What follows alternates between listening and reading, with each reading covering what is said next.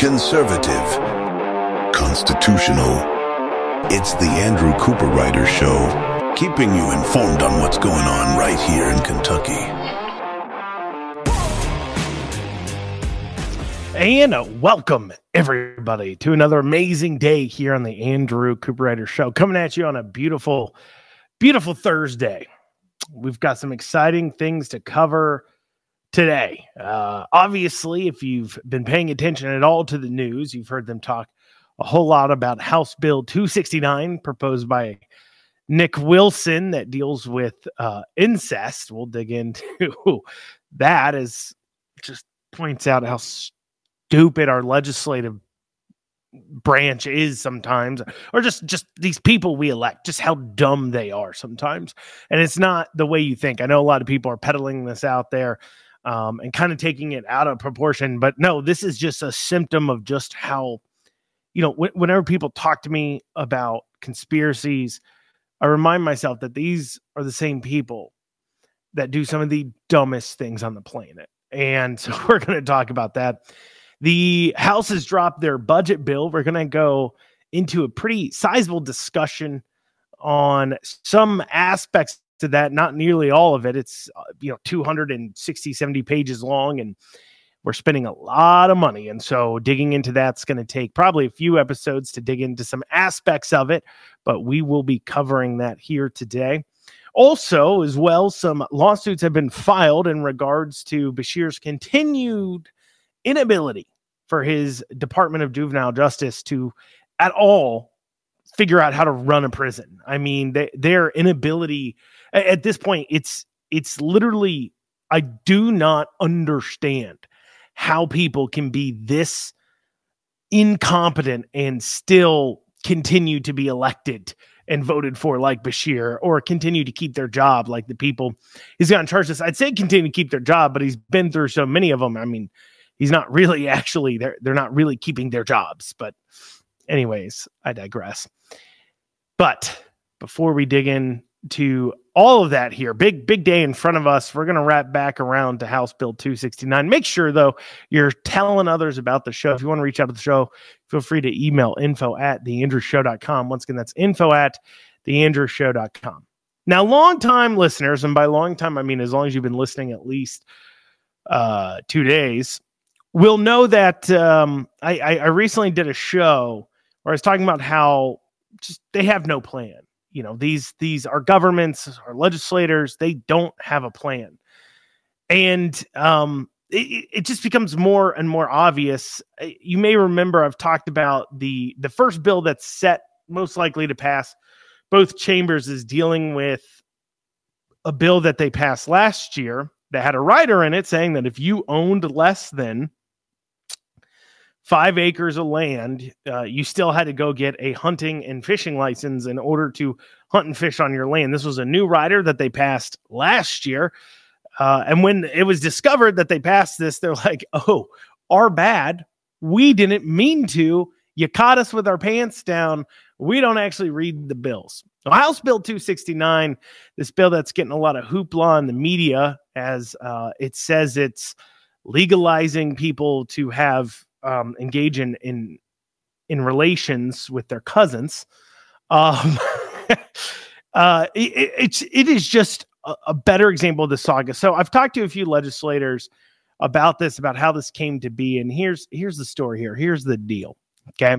So last year, I do believe they passed a bill in order to strengthen some of the provisions and some of the punishment for people committing what we normally think of as incest. So we're talking about, fathers, mothers, uncles, aunts, having non-consensual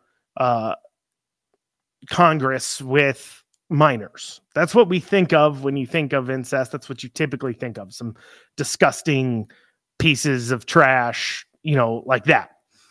But that is actually not the only thing that incest is. Incest is just any family members immediately engaging in Congress, and this bill appears to be striking cousins from the list of what is illegal. Now, it's kind of a mistake that they filed this, but rewind to last year. So they filed a bill in order to strengthen incest charges, and they put forward one bill, and then they forgot. They said, oh man, this bill is doing something we don't want it to do. This bill is, it's attacking, objectively speaking, a 40-year-old dad engaging in absolutely disgusting behavior with his daughter is objectively disgusting and awful and terrible, and significantly somehow worse than the other disgusting, awful, terrible act of two cousins, two like 16-year-old cousins engaging in acts with one another. However, under the law that they passed, they're treated they're treated as the same, as I understand it, that those two horrible, disgusting things that are both disgusting, but one is clearly significantly worse than the other, but they're treated the same way. And so this bill was attempting to fix that, because the original provision that they put forward, they said, hey, we need to file a committee substitute to swap that bill out. Well, when it went to the floor, they thought apparently that they were voting for the committee substitute, which just goes to show you, once again, they do not pay attention. These people are stupid. They are not reading their bills. They are not more intelligent than you or I. They're just people. Just keep that in mind as you're talking to people, dealing with people. Keep in mind that these legislators are not smarter than us. Clearly. Because once again, this is twice now last year that they passed something they didn't mean to pass because nobody read it. Once again. So in order to fix that, they asked for a fix this year. And the way bill writing works is legislators turn in a request to LRC, Legislative Research Commission.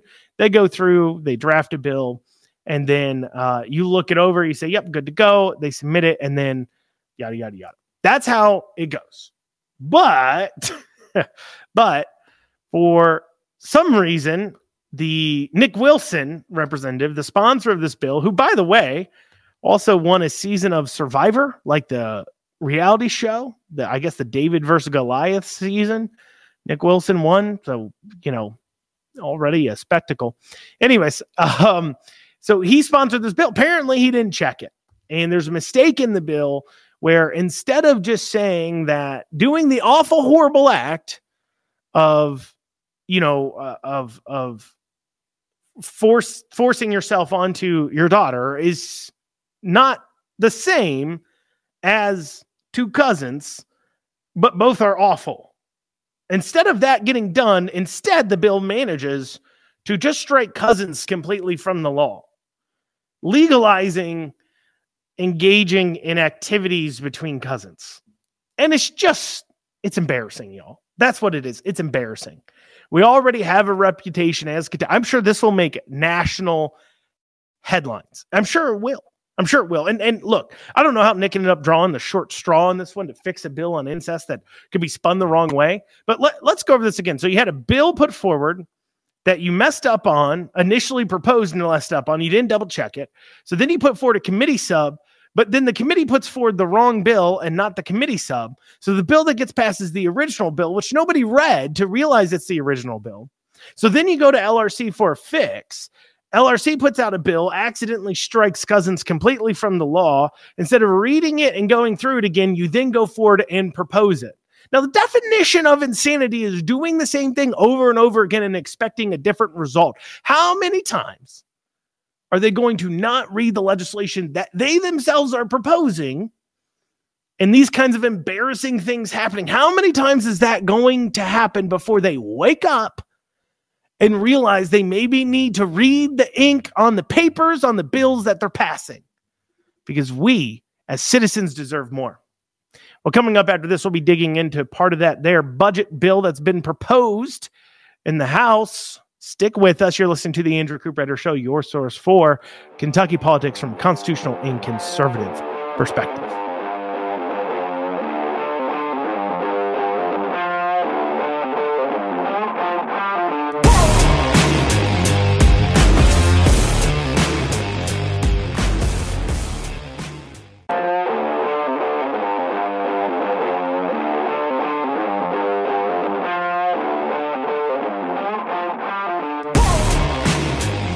And you're back with the Andrew Cooper Show, your source for Kentucky politics. Questions, comments, concerns, feel free to reach out to the show by emailing info@theandrewshow.com. Once again, that's info@theandrewshow.com. Now, we've seen a number of bills this session taking an aim at dealing with DEI, diversity, equity, and inclusion initiatives. Now, we've covered ad nauseum on this program exactly what those words mean and how they're meant to make you feel warm and fuzzy when you initially hear them, but when you dig into the ramifications, when you dig into what the actual thought processes are behind it, it becomes more clear that this is actually a completely evil ideology that is created to drive division, created to waste resources while not actually accomplishing anything. And part of the reason why it's for, anybody who's read 1984, one of my favorite books, there's a ongoing motif in the book where razor blades are always very hard to come by. It's very difficult to get razor blades. They're a very sacred and important commodity throughout the book. And towards the end of the book, they talk about why, and they say, well, when people have excess, when we have all this money in excess and everything else, and then people don't have to be taxed as much, people don't have to give as much, people don't have those things, well, then we end up running into issues of people not needing the government for things. And so there always has to be problems to solve. And so we invent things like war, in this case through the book War, in order to use up metal to create this constant struggle for a resource in your life in order to give more control to the government. Very interesting kind of motif. And sometimes I feel like, not sometimes, often, I think to myself about how DEI really falls into that category. This phantom menace of racism and people just hating one another based on their skin color that just seems to exist, but nobody can exactly pinpoint. Nobody can point at somebody. They talk about different medical outcomes in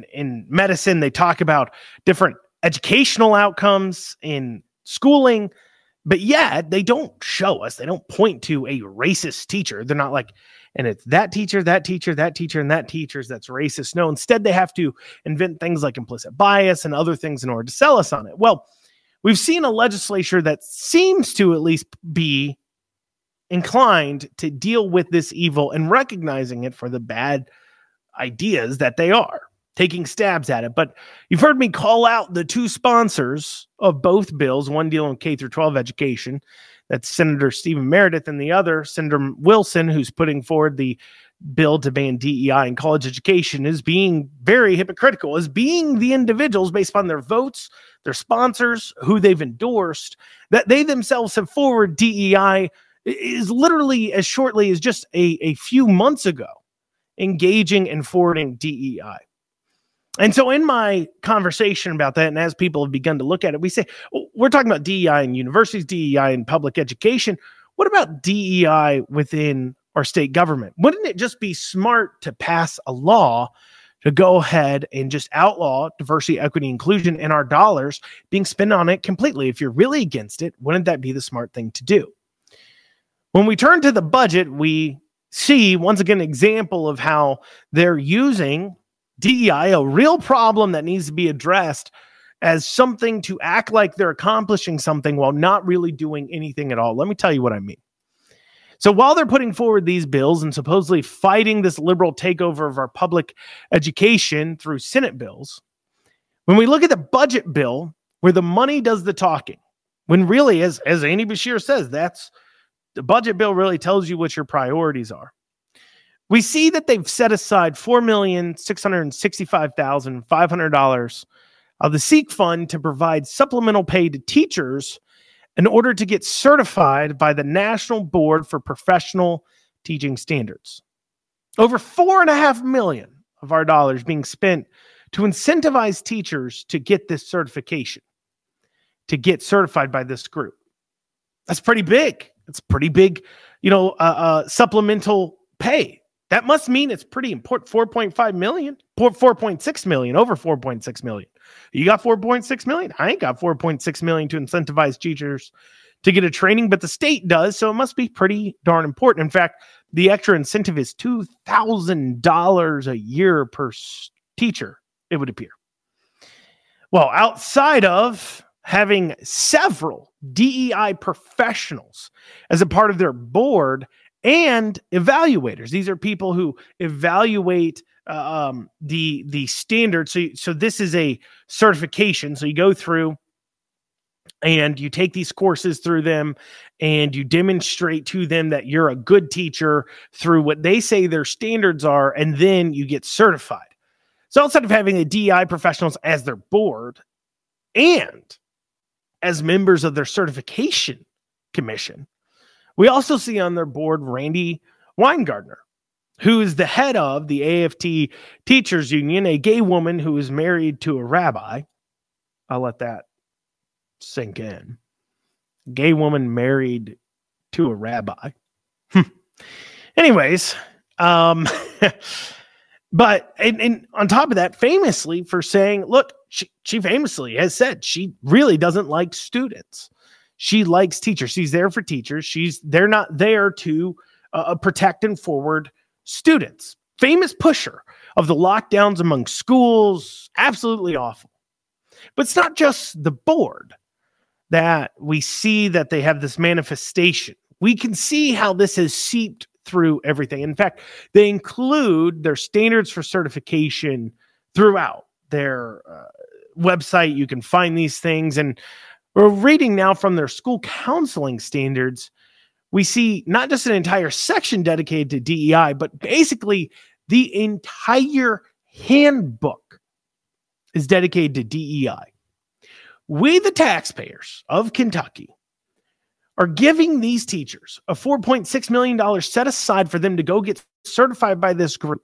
We have guidance counselors that we're sending to go get certified by this group and giving them $2,000 a year to do it, paid for by you, that is being approved and pushed forward by our state legislators, not by the liberal school boards, not by your local governments, not by so-called nonpartisan members of the Kentucky Department of Education, but by your so-called Republican leaders, your so-called Republican legislators.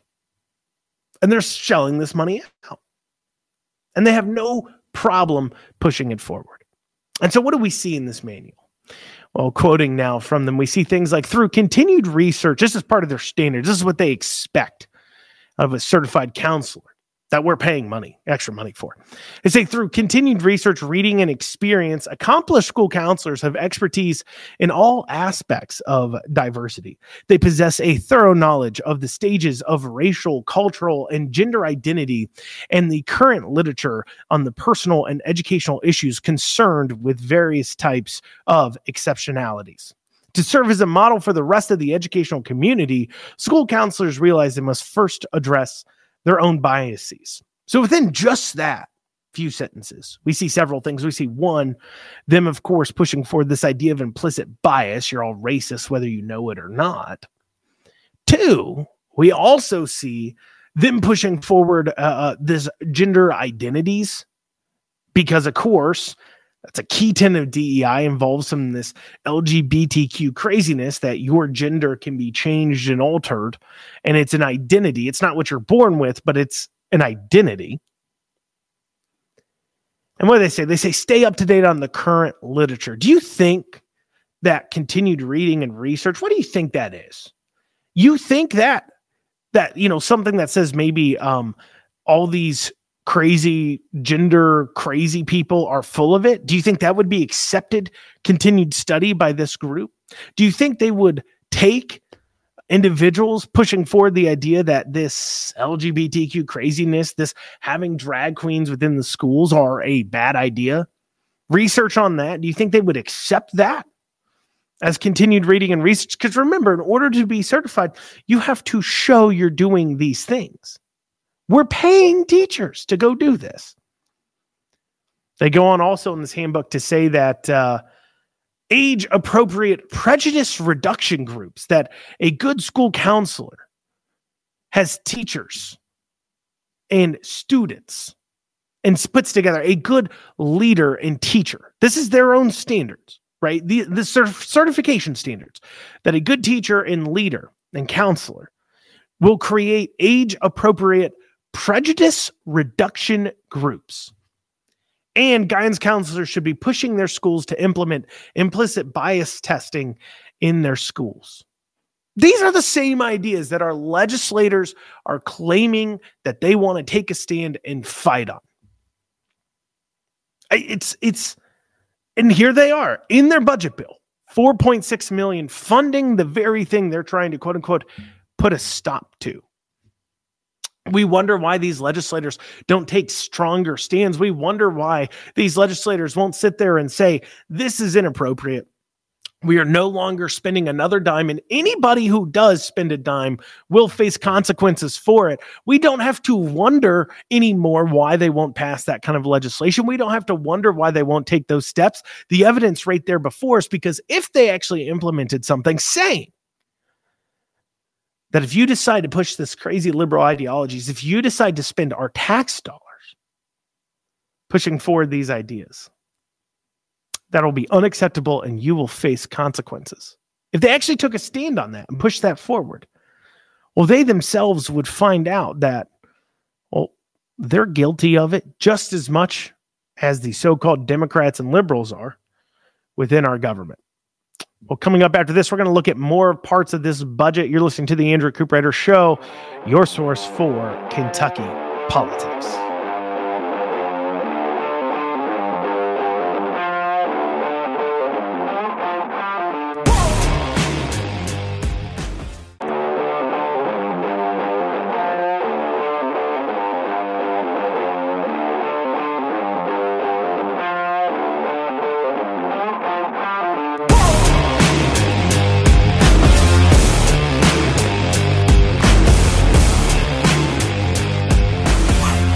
And you're back with the Andrew Cooperrider Show. Before the break, we started going through talking about a provision of the budget, but we're gonna dig a little bit more into this budget. Now, if you want to view the budget bill yourself, you can head on over to the Legislative Research Commission's website. Just search KYLRC, and look at House Bill 6. That's the main budget bill this year. The biggest thing you're going to notice right off the bat is that the 2024 fiscal year compared to 2025 fiscal year, kind of how it transitions, the 24 to 25. Remember, fiscal year begins in July, okay? And then it goes towards July. So they don't do calendar year. They do a fiscal year in July. So starting this July, the state's budget for the year is a massive $72 billion. Compared to the 2025 to 2026 budget, so just the following year after that, they're talking about $52 billion for that. And just how massive is this budget? Is this new $72 billion budget? Well, it's $20 billion more than the next year. It's $30 billion more than our current year.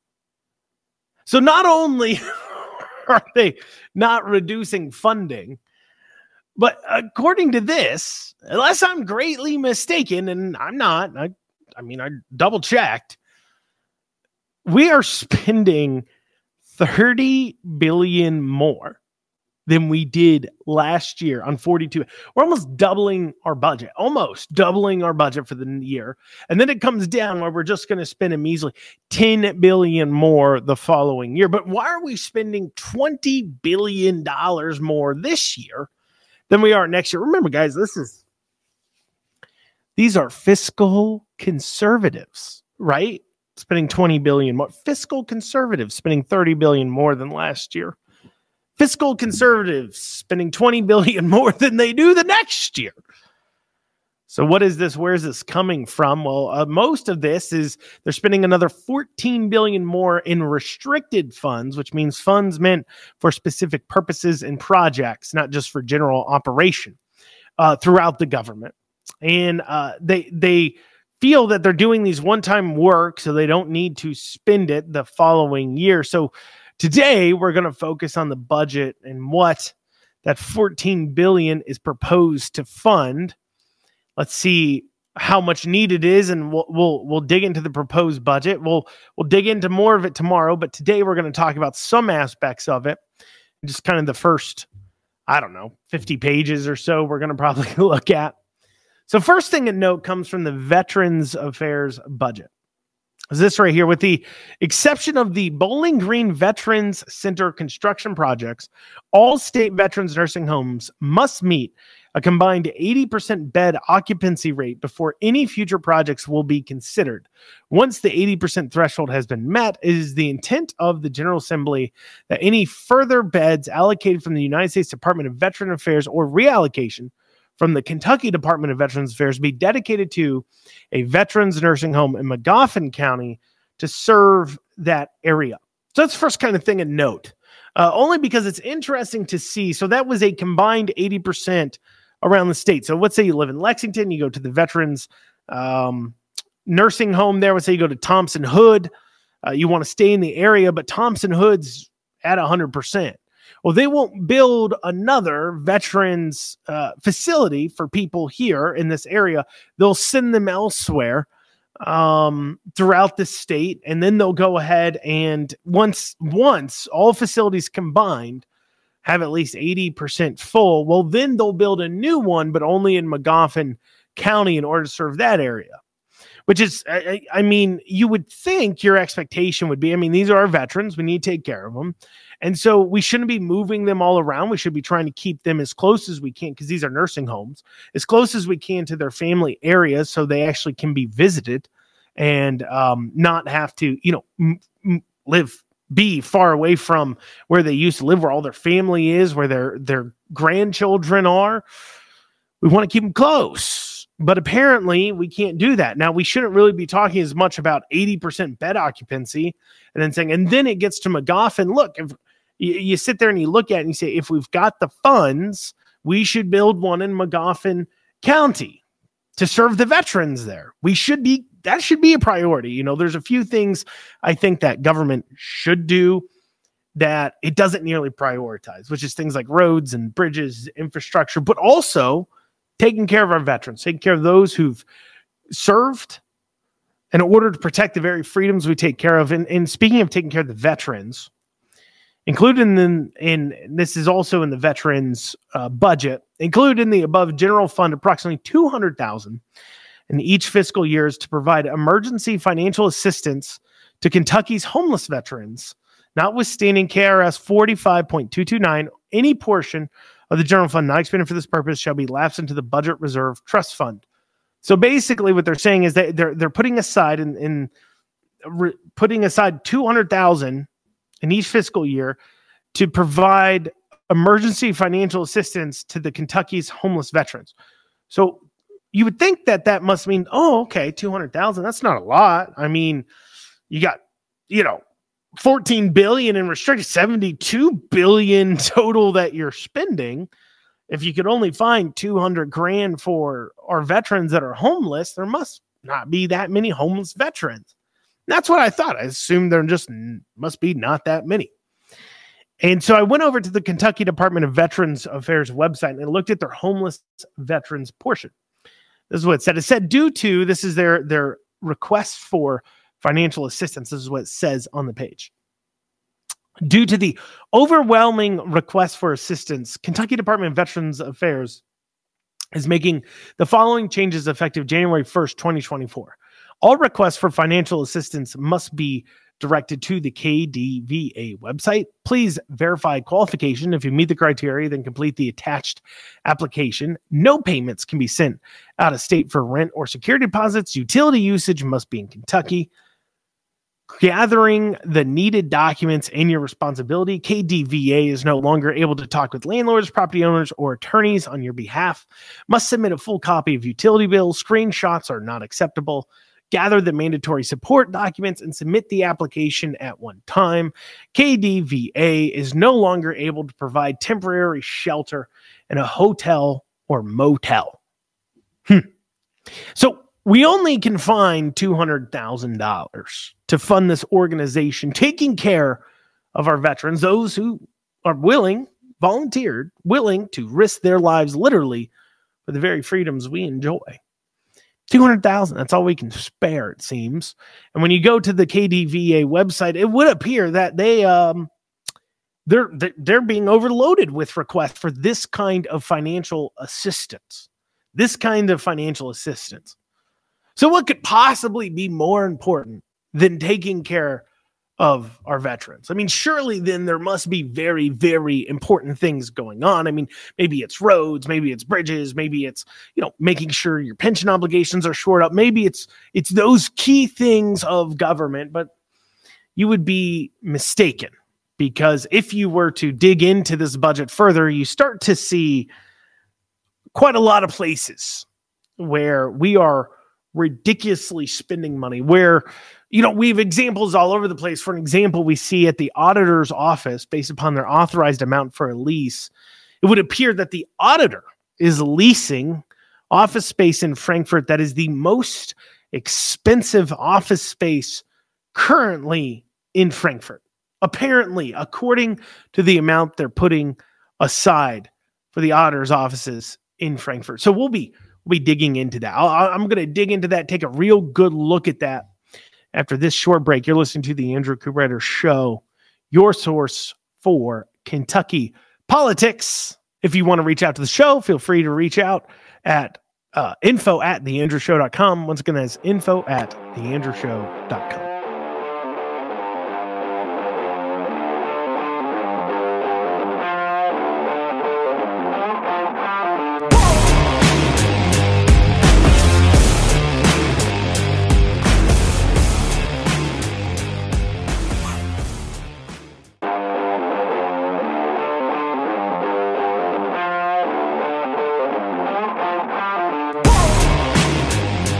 And you're back with the Andrew Cooper Show, your source for Kentucky politics. Thanks for joining us all. Please make sure you're sharing this out with others as we dig through some of these important things over the next few days. We will be covering that proposed budget. We've talked about parts of it as we've dug in. We've covered some of their funding behind DEI. We've covered some of their funding to deal with veterans or lack thereof. Now we're going to talk about where they are spending their money, because apparently it's not on the veterans.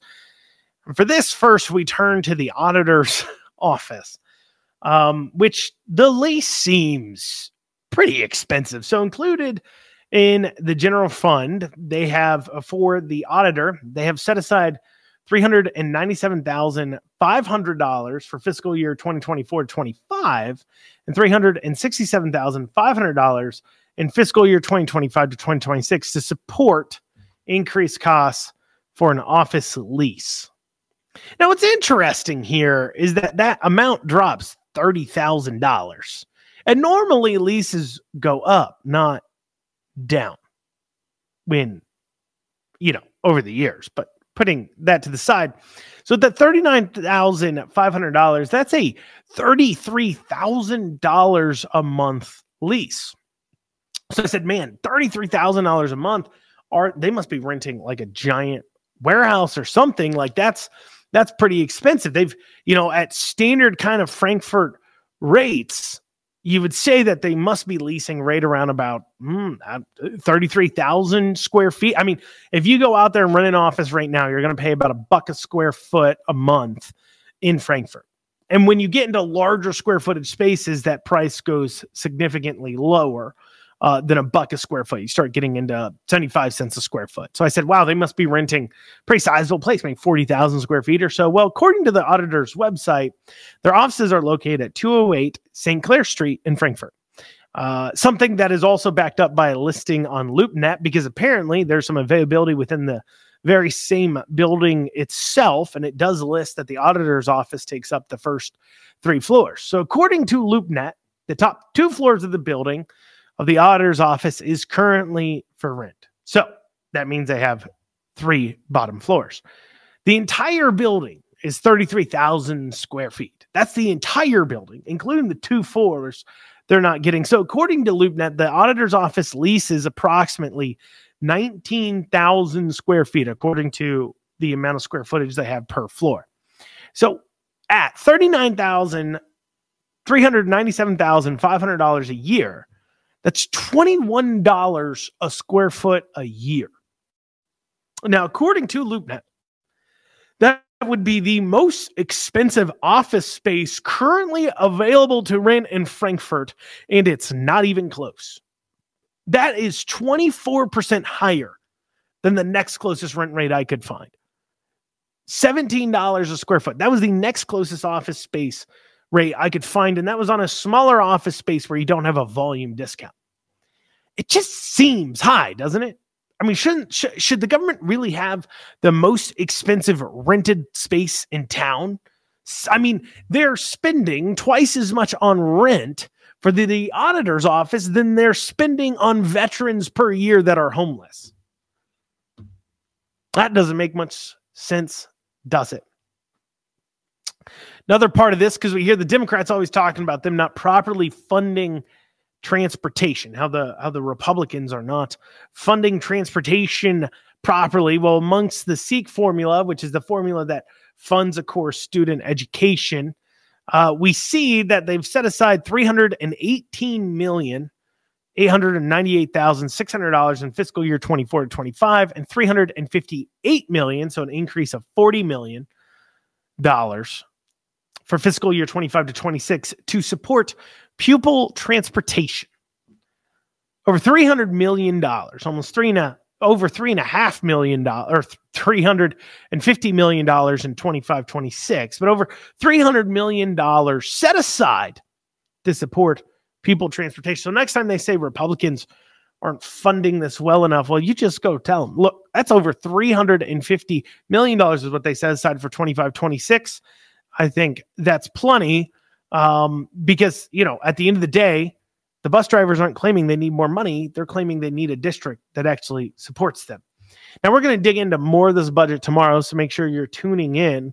But I want to switch gears real quick to Bashir's Juvenile Justice Department of Corrections, whose just constant attack on treating children in their custody fairly, especially little girls, fairly and ethically, is just absolutely atrocious.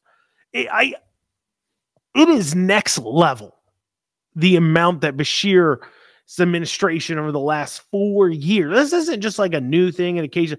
This is absolutely ridiculous, specifically when it comes to women. The amount of sexual assaults that have been perpetrated by male prisoners on female prisoners because he was housing them together because that's what Bashir decided to do is ridiculous.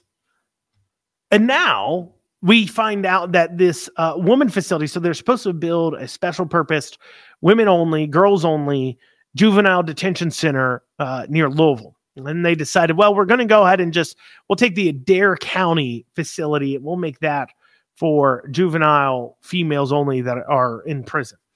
And so you may remember the riots, the issues. So he steps in and says, look, we're going to do something about it. So you'd think that surely they had learned their lesson. You would think that surely this Adair County facility must have gotten their act together.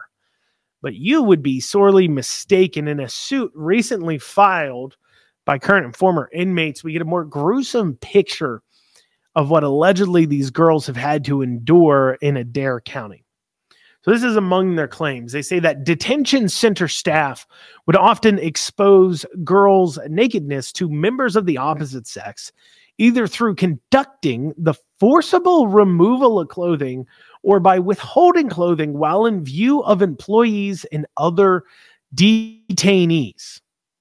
Male staff regularly conducted cell checks on girls that were being detained without clothing. In what situation do you have a female juvenile? Keep in mind, these are girls. These are girls under 18. These are young girls. Not young, but these are young girls. And what situation do we have girls being detained without clothing on? Unless they're literally like, I'm not putting on the clothing. I'm refusing to do it. Why are we in this situation to begin with? We have another allegation here that was one youth was held in an isolation cell with the doors and windows covered, in the Spanish version of the toddler's song Baby Shark playing over and over on an audio loop. According to the suit. I mean, this is the kind of stuff CIA does to domestic terrorists. But that's what Andy Bashir is doing to juvenile girls who have broken the law. They have. I'm not saying they haven't. But should they be subjected to the same kind of torture that people that plan terrorist attacks and want to bring down American society and kill people with bombs just for the sheer amount of terror? Should they be subjected to the same treatment? Because that's what Andy Bashir is doing. That's what his department is doing. One of the girls in the suit says that she only had access to a shower about 15 times. So she showered less than once weekly over her stay. And on one occasion, she was accompanied to the showers by 2 male officers. Then following a suicide attempt, this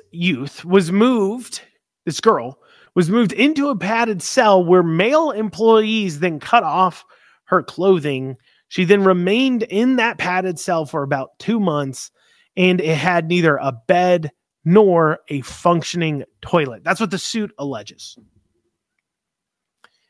This girl was initially outfitted with an anti-suicide smock to prevent her from hurting herself, but facility officials later removed it and did not provide her with any other clothing or shower access for about 12 days. 12 days, no clothing, no shower. This is what these girls had to endure and are enduring and continue to under Bashir. I mean, the sheer level of failure by this guy alone when it comes to minors. Remember, we had Kenneth Fountain Family Services says people sleeping on their office floors for days on end, use that are within their custody due to alleged abuses going on at home, and they're not supposed to be there, but they're housing them there without showers and proper things. And then we see that our juvenile department, the juvenile justice detention centers, are just being run atrociously. This is just, the amount of incompetence is infuriating. Well, y'all, that's what we have time for today on the Andrew Cooper Show. Thank you all so much for listening. We'll see you back here tomorrow. Have a great rest of your day.